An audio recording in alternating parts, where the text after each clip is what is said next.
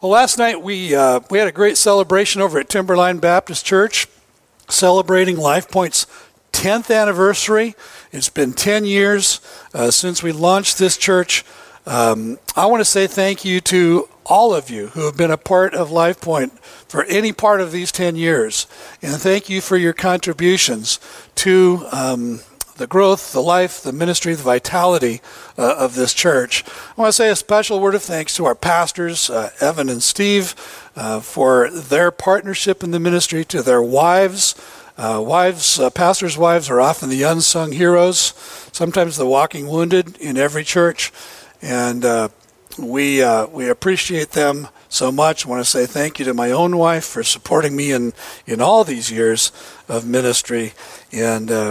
And to our elders, Greg Volkart, Bill Marchant, Freddie Williams, and their wives, thank you for your leadership. I would say to you that this is this group of elders that we have at LifePoint, in all my years of ministry, this is the greatest group of men I've ever worked with. And I say that without, with full candor and full honesty.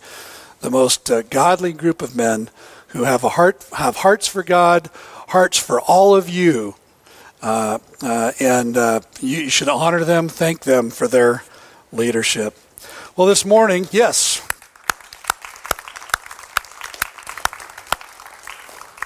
This morning we are, it's kind of a standalone message. It's a word of challenge to us on this 10th anniversary to become a tenacious church. I want to let you know next week, we have a special guest, Jim Black. Jim is actually a native of Lacey. He accepted Christ where we were last night at Timberline Baptist Church, and when he was in high school. And also his wife, Lisa, who will be with him. Jim and Lisa were with us about a year ago. Jim is the Director of International Missions for Converge Worldwide, which is the network that we are a part of. And he directs our mission in sub-Saharan Africa, and which includes Togo, which is a country that and a mission that our children here at LifePoint support, that we as elders have been considering for adoption as a mission for our church at large. So Jim's going to be here, and he's going to be speaking, and you don't want to miss that. It's going to be a great morning together. He's also going to pop back into the children's area, early part of both those services, to be with them and to encourage them. But that's going to be awesome. And then the week following, I'm going to begin a new series through Paul's letter to the church in Rome, Romans. And so we're going to be in Romans from 2 weeks from today right up to the end of November. We'll take a break for Christmas. We'll be back into Romans up to Easter or somewhere thereabout. We're going to do an Easter series.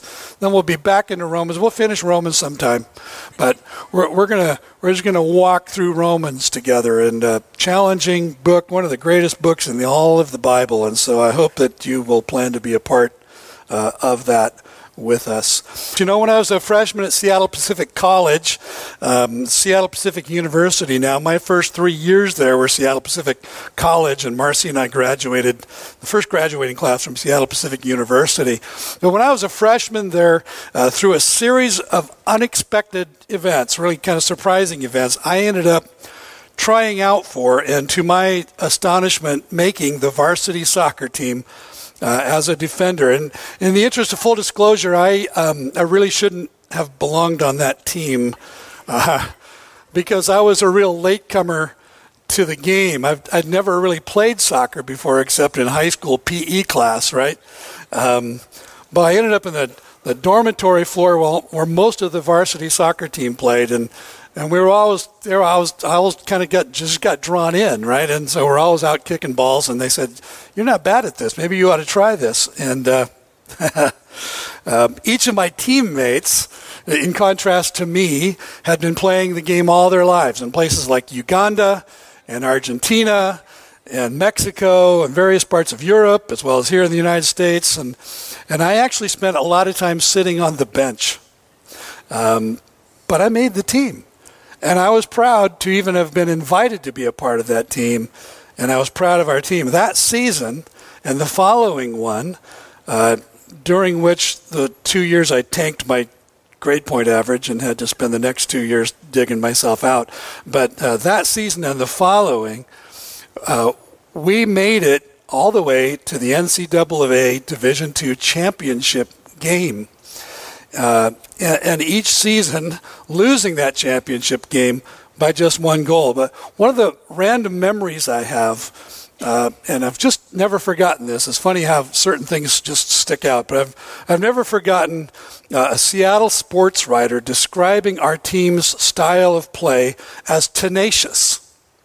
And maybe he chose that word, probably chose that word because of our attitude, our confidence, that even when we were trailing an opponent in a match, we believed that the match wasn't over until it was over, that until the end of the game we had the opportunity to win. And win we did a lot. We just won so much, we're tired of winning. What is tenacity? What is tenacity? If you look up the word tenacious in your dictionary, you're going to find definitions like these. First of all, tending to keep a firm hold of something, clinging or adhering closely, not readily relinquishing a position, a principle, or a course of action, determined, persisting in existence, not easily dispelled. If you check a thesaurus, you'll find synonyms like patient, persistent, persevering, determined, dogged, untiring, unwavering, unswerving, unshakable, scrappy, stubborn, steadfast. And you know, the way I read the Bible, I think that these synonyms describe the church that Jesus had in mind when he said that the gates of hell would never prevail against the church. I think these synonyms describe the church that Jesus had in mind for us to be here at LifePoint, because he knew about us. He had a plan for us before the foundations of the earth. He knew we would be here today. Well, what does a tenacious church look like? For the church, tenacity is rooted in a variety of things. Among them are confidence in the promise of God that he's not done with us yet, that he has a plan and a purpose for having planted us in the soil in which we are planted. Until that day when the Lord Jesus himself will descend from heaven with a loud command, with the voice of the archangel, the trumpet call of God, and when the church, living and dead, will rise to meet the Lord in the air, and from that point on, we will forever be with the Lord. In the meantime, we are called to a missional lifestyle that is characterized by tenacity, never giving up. You know, it's sad for me to realize that in our time, many so-called Christ followers, professing Christ followers, are giving up on the church. And they're doing so with a certain attitude that I'm kind of above all of that. And to those people, I ask one simple question. How can you claim to be a Christ follower and at the same time give up on the church for whom Christ died, which he is sanctifying and purifying for himself, the church which he will one day come to take home as his bride? You see, Jesus clearly hasn't given up on the church. And the reality is that the moment he did, if he did, which he won't, but if he did, he would have every legitimate reason to do. the immediate result would be that you and I would be condemned to an eternity separated from Him. If you are genuinely following Christ in your life, being part of the church, loving the church, leading the church, serving the church, advancing the mission of the church will be of the highest priority to you because the church is of the highest priority to Him. Jesus said, "Where I am, there my servant will also be." And where Jesus is in a posture of focus on the church. This morning I'd like to talk about 7 adjustments in attitude that are necessary if LifePoint is going to be that tenacious church. Each of them is found in Paul's letter to the church at Philippi, which we know as Philippians. And let me say before I dive into this that I know that there are a lot more principles in the book of Philippians than I have time to deal with in this hour, and you'll thank me for that. But here are 7 attitude adjustments that I can see very clearly that have to do with becoming a tenacious church. And the first attitude adjustment is from consumers to investors. From consumers to investors. If you've been around here long enough, you know one of my favorite couple of verses in Scripture are Philippians 1:3-5, where Paul writes, "I thank my God in all my remembrance of you, always in every prayer of mine for you all, making my prayer with joy because of your partnership in the gospel from the first day until now." Let me begin by just drawing that contrast. A consumeristic Christian keeps asking the question of the church, what's in it for me? What's in it for my family? What are we going to get when we participate in the church? An invested Christian, by contrast, keeps asking, how can we partner together to advance the gospel in our families, in our communities, and in our world? A tenacious church is characterized by partnership, which implies shared investment of time, of gifts, of talents, of financial and material resources, other resources, and because of that shared investment, a tenacious church will also engage in shared risk, at least some measure of suffering, but also shared success and shared joy. Every invested partner will affirm that God called them to the church for a reason, and that reason is not about serving themselves, but serving God and others. And so they take ownership of the call, and they embrace one another, and they embrace the risk, and they experience the joy. As I think about LifePoint, and I think back over those 10 years, I think about our original launch team who were pioneers. I called them sodbusters at the time because we had so little. But we had each other, we had a vision, we had a sense of calling to participate with God in seeing something that didn't exist come into existence. And others like them, all of you have joined us since then. People who think it's worthwhile to set aside time on the weekend to honor the Lord. People who every week prepare a Sunday school lesson, rooted in God's Word for children and for youth and for adults, to nourish their spiritual lives. People who open their homes during the week to provide a hospitable environment for a group of teens or adults to connect relationally, to grow spiritually. People who rise early, like Vince Pfaff and his team, to drive a trailer to Timberline High School, even in the middle of the winter, who show up to set up. People who are still here in an hour or more after the crowd has left each Sunday to take everything down and put it back in the box. People who prepare and serve food that provides a delicious welcome to our valued guests. People who tithe 10% or more of their income and then give over and above that to Vision Next, as well as to special needs that arise in the church family.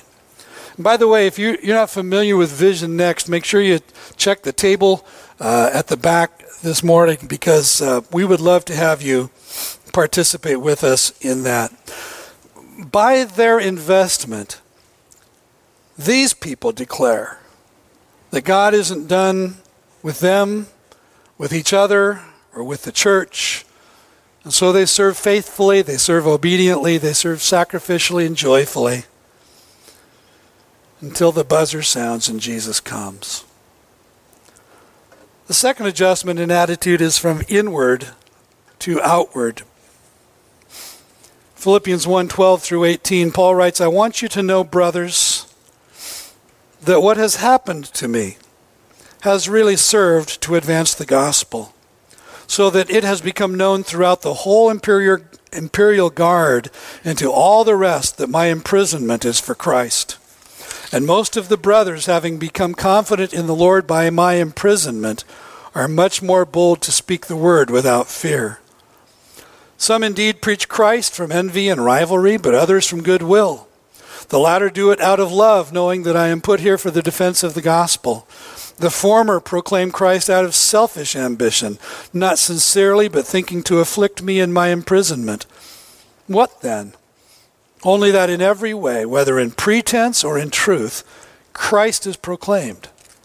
And in that I rejoice. See, I love what Paul says here in verses 12 through 14 at the beginning of this passage. He begins with what has happened to him. I want you to know that what has happened to me has actually served to advance the gospel. Stuff happens in life, right? I mean, some good, sometimes a lot of bad. We can't control what happens, most of what happens around us or to us. Stuff happens. Shared with you a few weeks ago, my friend Stuart Briscoe often says happiness depends on happenings. So if our happenings happen not to happen in the manner in which we happen to hope our happenings will happen, well then we might happen to be unhappy. See, Paul's writing from prison. He's under a kind of house arrest, and he points to two happy outcomes to what has happened to him. First, the entire imperial guard, the Praetorian Guard, the rest of the staff in the place where Paul was imprisoned had heard the gospel. They couldn't escape. They didn't have any other choice. He was chained to them. They were chained to him 24/7. And in the wake of what had happened to him, Paul didn't choose unhappiness. He chose to advance the gospel, and it had a profound effect, even in the place of his imprisonment. Second, he says, and most of the brothers, having become confident in the Lord by my imprisonment, are much more bold to speak the word without fear. What? How does that happen? How does God use an otherwise fear-inducing event like the imprisonment of a prominent leader to embolden the church? I don't know. But it has happened over and over and over again down through the centuries. As far back as Israel's captivity in Egypt, it was written, the more that they were afflicted, the more they multiplied and spread.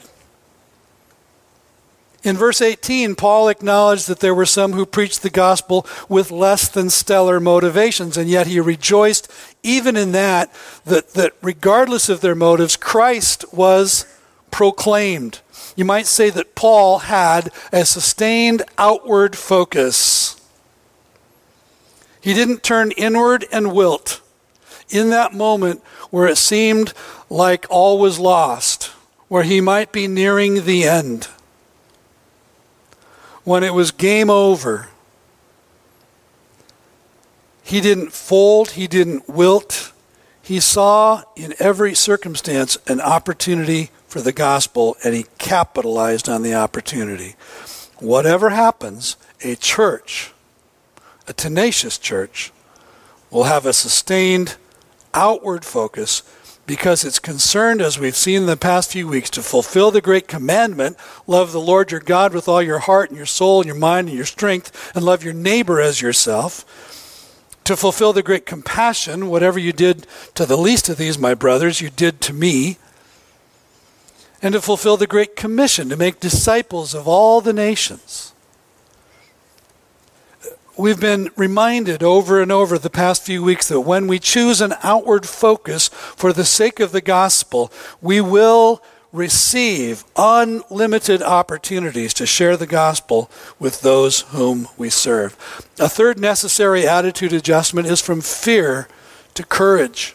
From fear to courage. Chapter 1, verses 27 to 30. Only let your manner of life be worthy of the gospel of Christ, so that whether I come and see you or am absent, I may hear of you that you are standing firm in one spirit, with one mind, striving side by side for the faith of the gospel, and not frightened in anything by your opponents.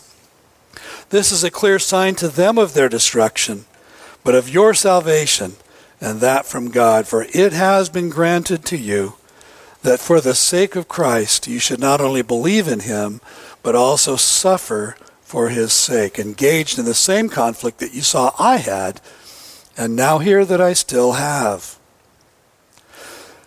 A tenacious church responds to opposition and suffering with unity and with courage.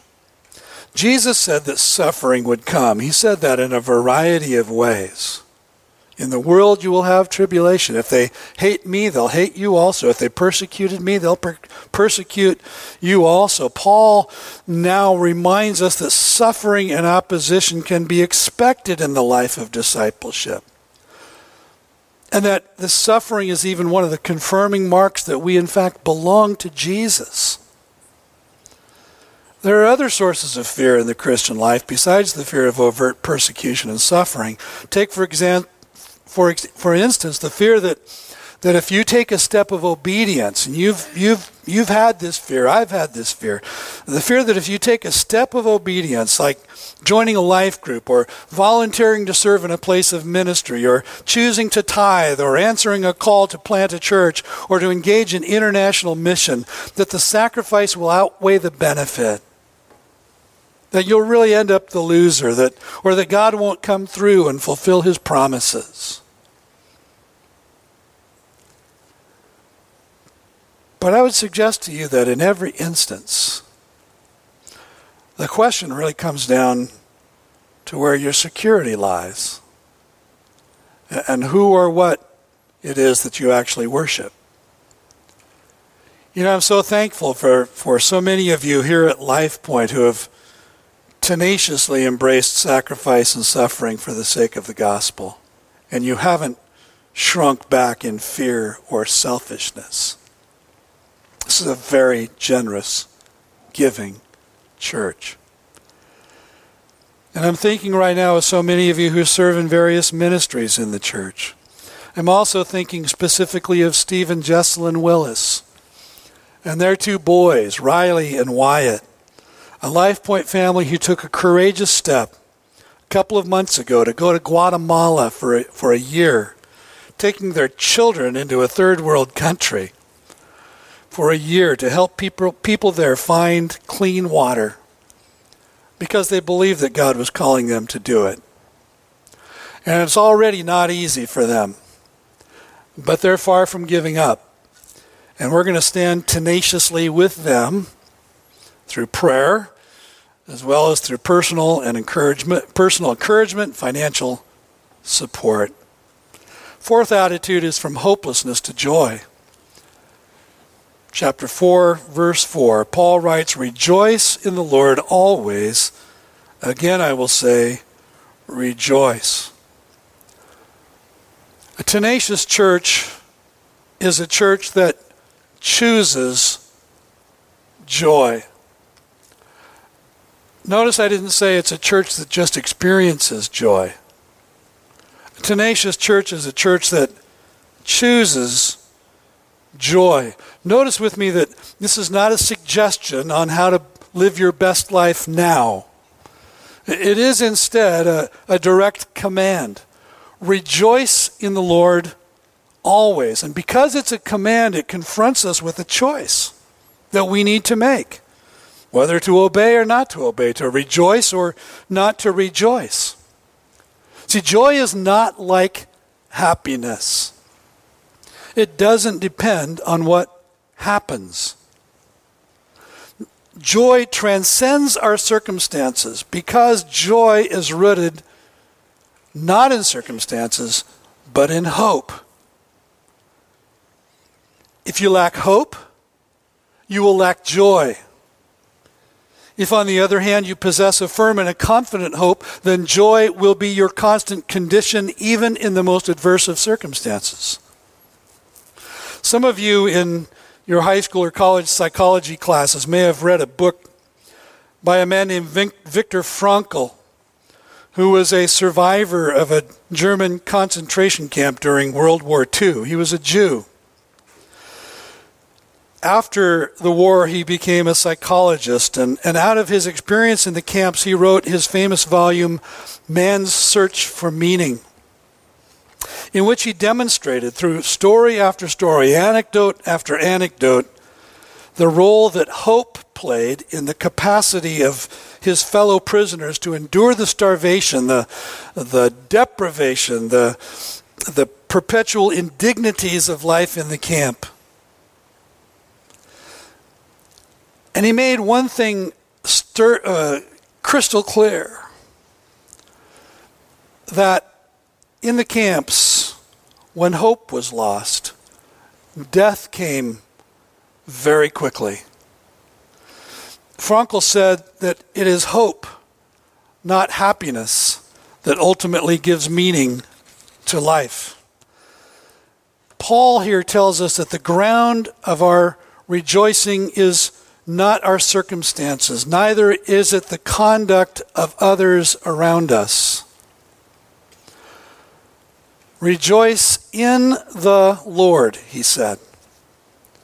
Because our hope is in Christ, he is the source of our joy, and so our lives, if they're going to be joyful, must be centered on him.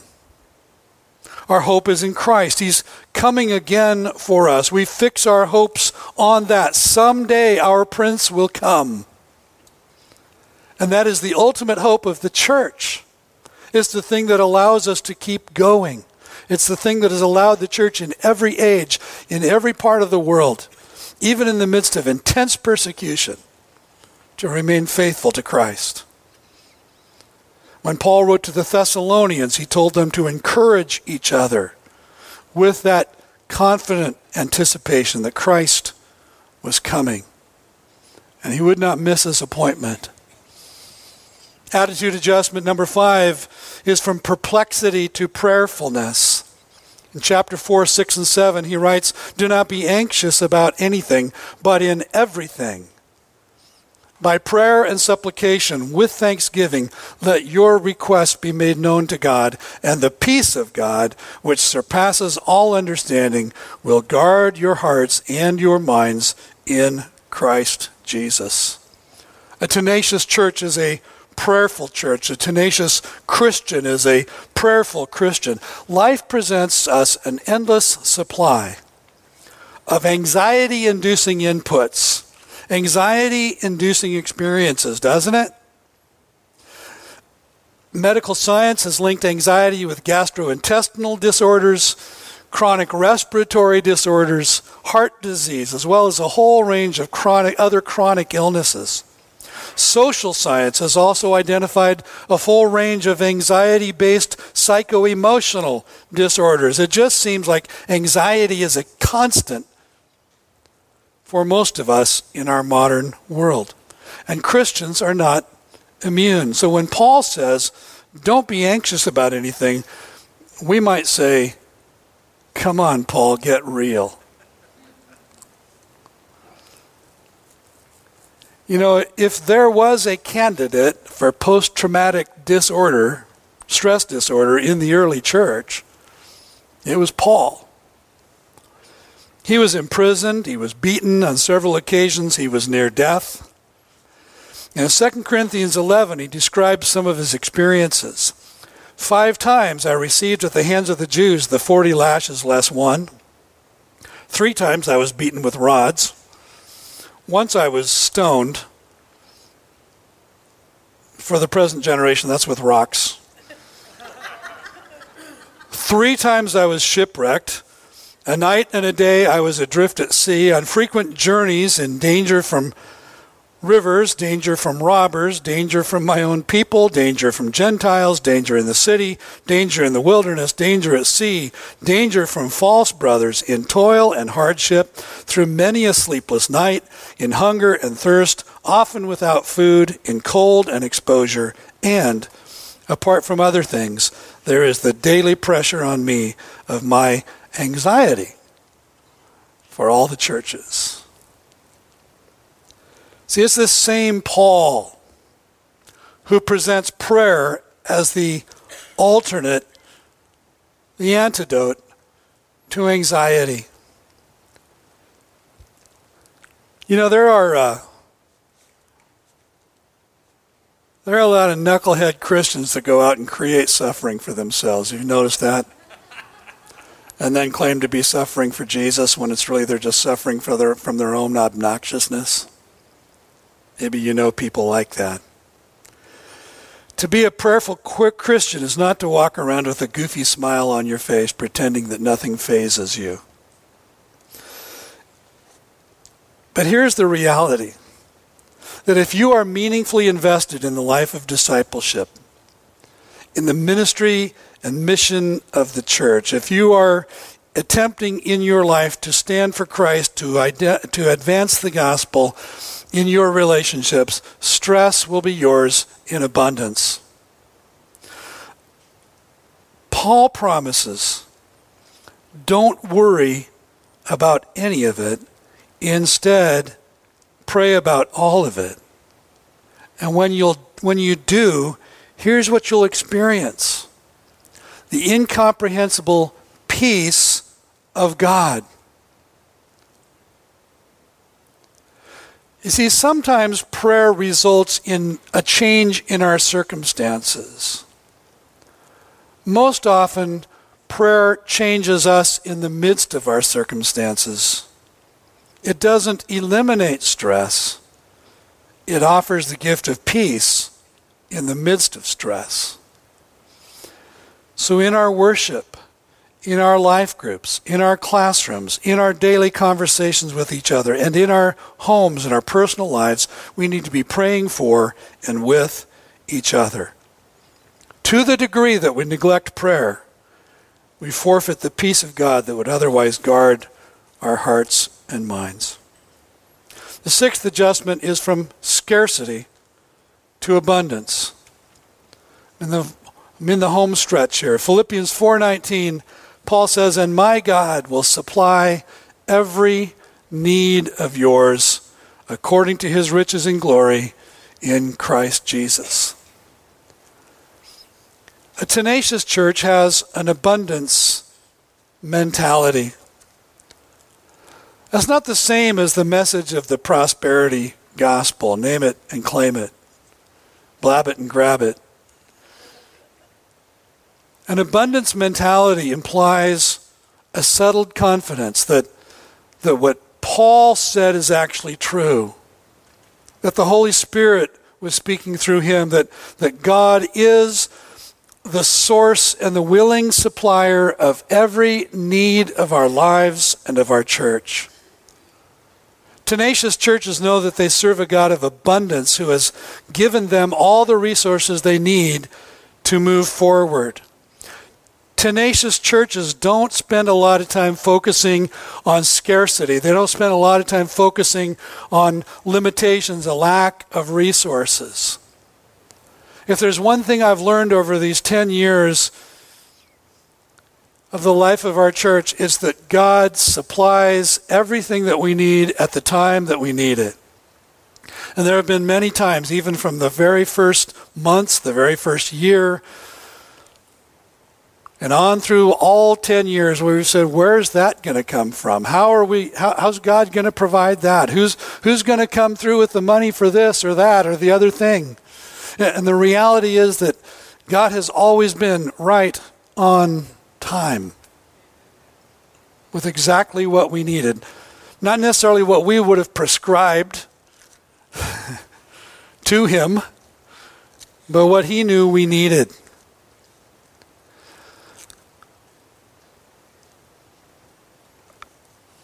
The reality for us here at LifePoint right now is that we have enough money. Some of you haven't given it yet, but you have it. And we have enough. We have enough people in our church, although we need to keep on inviting. We have more than enough people in our community who don't know Christ to keep us busy until Jesus comes, don't you think? We have adequate facilities, even though we look forward to the day when we'll have our own. Right now, we have adequate facilities at a bargain. We have enough of everything we really need to accomplish God's purposes and to carry out the ministry that he has in mind for us right now. Tomorrow is in his hands. Right now, we have enough. So let's move forward. We don't have to wait for something else to happen in order to be and to do what God intends for us in the present. God will supply every need as we obediently pursue his calling right now. He's not poor. He's not poor. Seventh, adjustment in attitude is from impossibility to possibility. And Paul writes in chapter 4, verse 13, I can do all things through him who strengthens me. What's included in all things? All things. Possible things, impossible things, difficult people and relationships, disappointing circumstances, challenging obstacles, open doors and closed doors, church buildings and land, every single thing.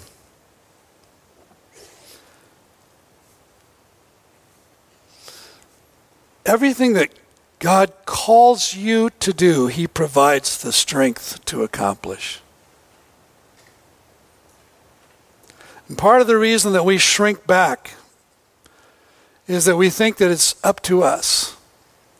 That if we step into that place of service, if we step into that place of risk, if we step into that place of investment, that we're not going to have what it takes. And God wants to say to us, you are absolutely right. You don't. You do not. But will you trust me that as I call you into that place, as I direct you into that place, as I sometimes have to push you into that place, that I'm going to meet you there and my strength will be sufficient for you because my power is going to be perfected in your weakness. Tenacious churches move from excuses to action, and they move forward together in the power of God. Tenacious churches also have scrappy, tenacious pastors, and scrappy, tenacious elders, and scrappy, tenacious lay leaders who never, ever give up. Our God is the God of the possible. He is also the God of the impossible.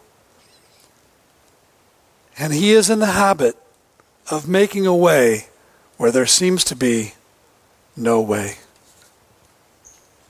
At the center of all of that is the fact that you and I were separated from God by our sin. We stood condemned There was no way you and I could do anything that changed that circumstance, that condition, that place of separation, that place of alienation from God.